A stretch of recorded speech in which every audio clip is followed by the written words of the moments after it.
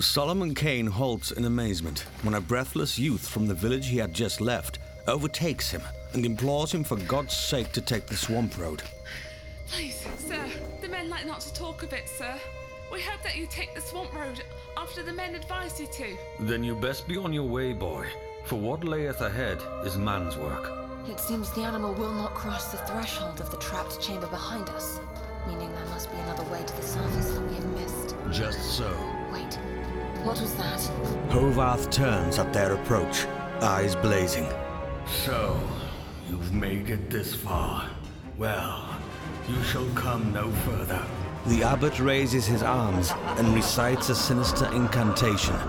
Ex excite spiritum frabribus mortuis. The massive wolf raises its hackles, bristling as Solomon Kane moves between it and the herbalist. Kane carefully draws his rapier, making no sudden movements, stretching his arms out in a calming fashion. It's here somewhere. Be swift, man. Very well. I shall hear your story. Mark this, though, Puritan. If you lie to me or if you try to blackmail me, I promise the outcome will not be to your liking. That is a risk I shall gladly take, lady. Move not, monsieur. Move not, or I will scatter your few brains over the room.